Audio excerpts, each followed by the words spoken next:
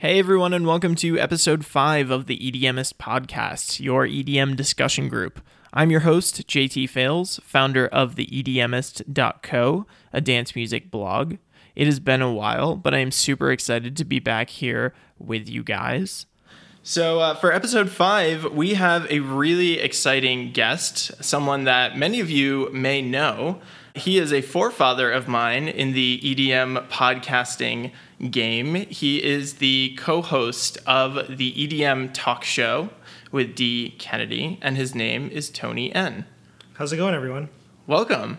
I'm glad you're here. We're in Austin. We're in Austin. So, Tony, where are you normally based out of? Normally based out of Dallas. Okay.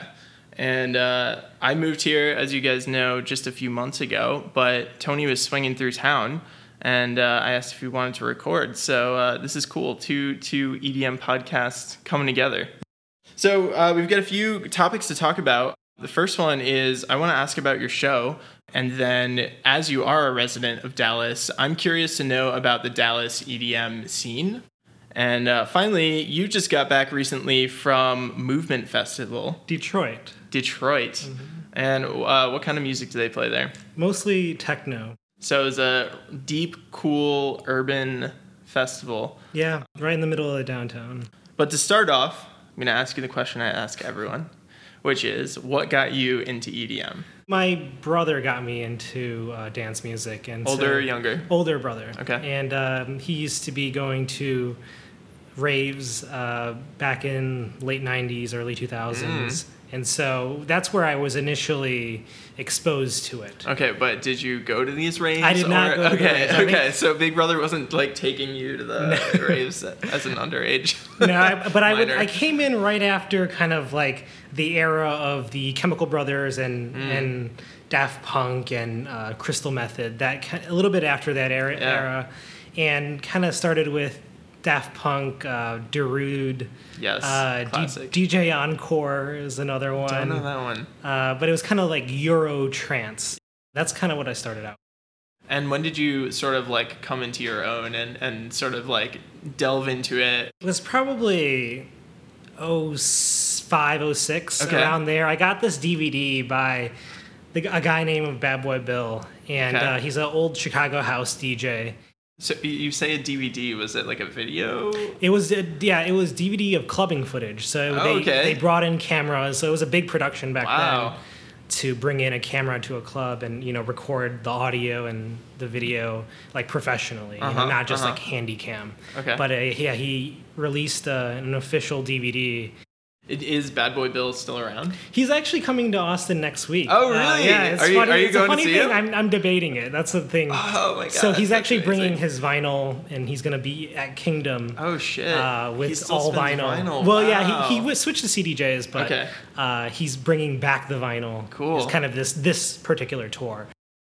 So you were a house guy. Yeah. And then where did you go from there? When did your senses like deepen and sharpen? It was always house, maybe till about 5 years ago. Then I started digging into, I guess, tech house, and then now techno and kind of more experimental stuff.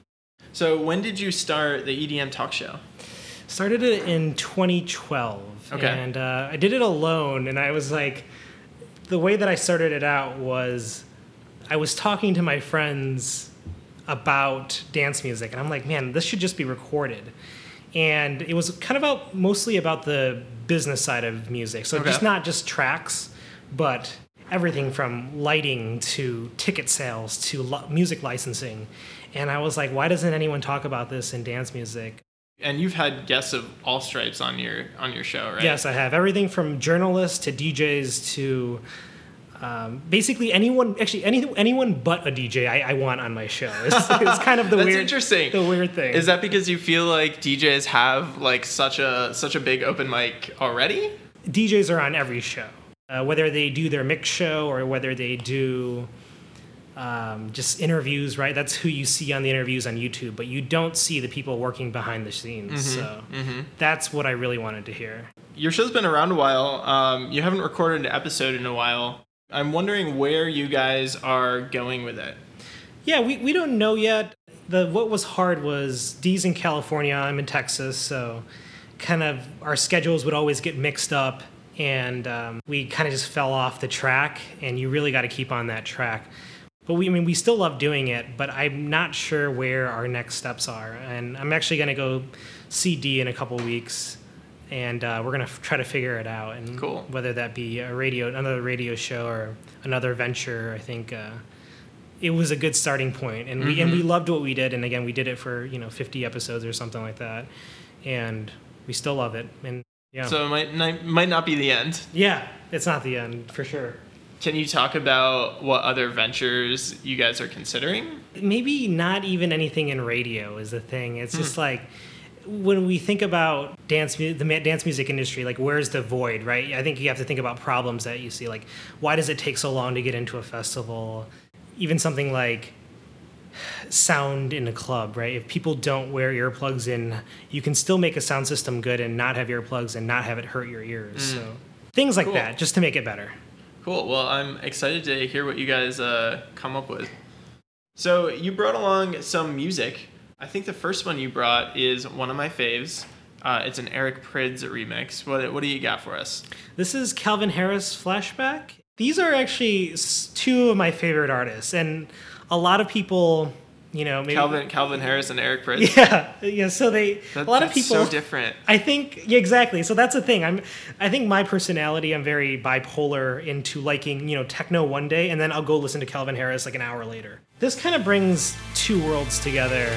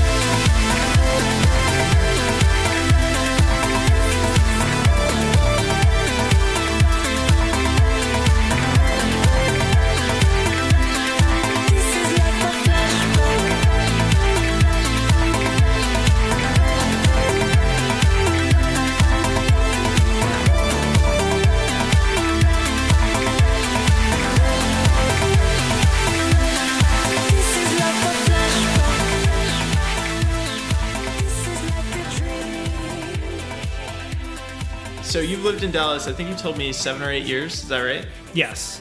One thing I've found in moving from San Francisco to Austin is just how different the scene is between cities.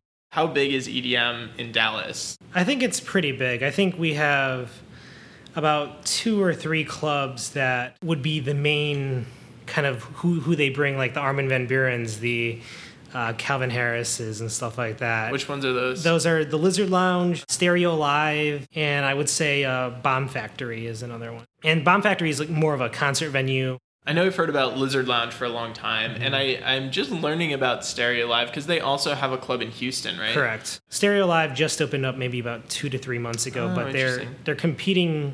They have the promoters to be able to compete with Lizard Lounge. Lizard Lounge has been maybe over 20 years. Oh, really? So that's been there the whole time you've been there? Correct, yeah. And that's where pretty much every Dallas clubber starts out at the Lizard Lounge because it's 18 plus, and they bring big names there. And have you seen more clubs opening up, or like more promoters catering to dance music fans? Yeah, I've seen more clubs open up, but they don't last. So interesting. Lizard Lounge is really the one, that has kind of stuck it through it all during hard times or whatever happens with the economy. All right, so what's your feeling on Lizard Lounge?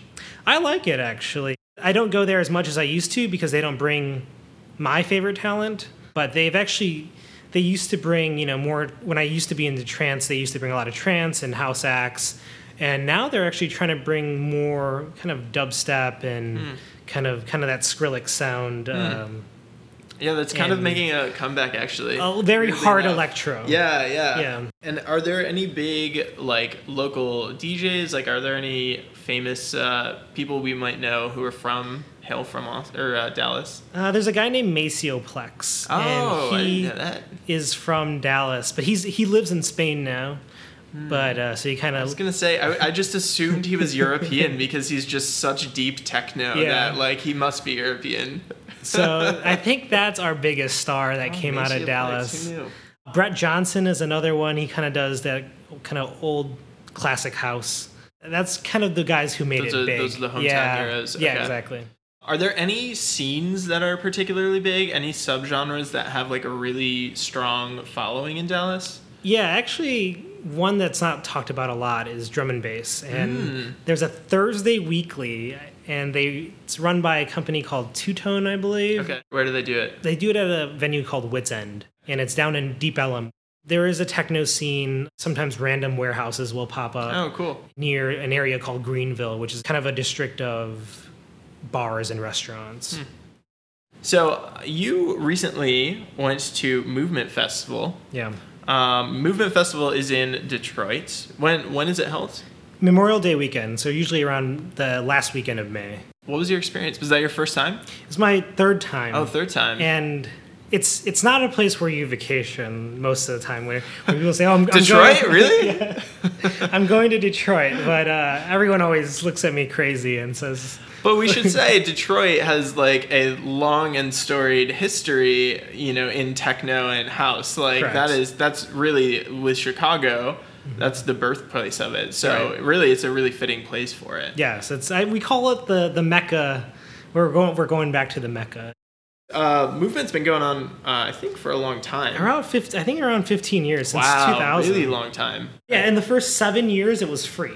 Oh, shit. Yeah, cool. So it was actually sponsored by the city. That's so cool. Everyone would be able to go for free. They would bring in the DJs.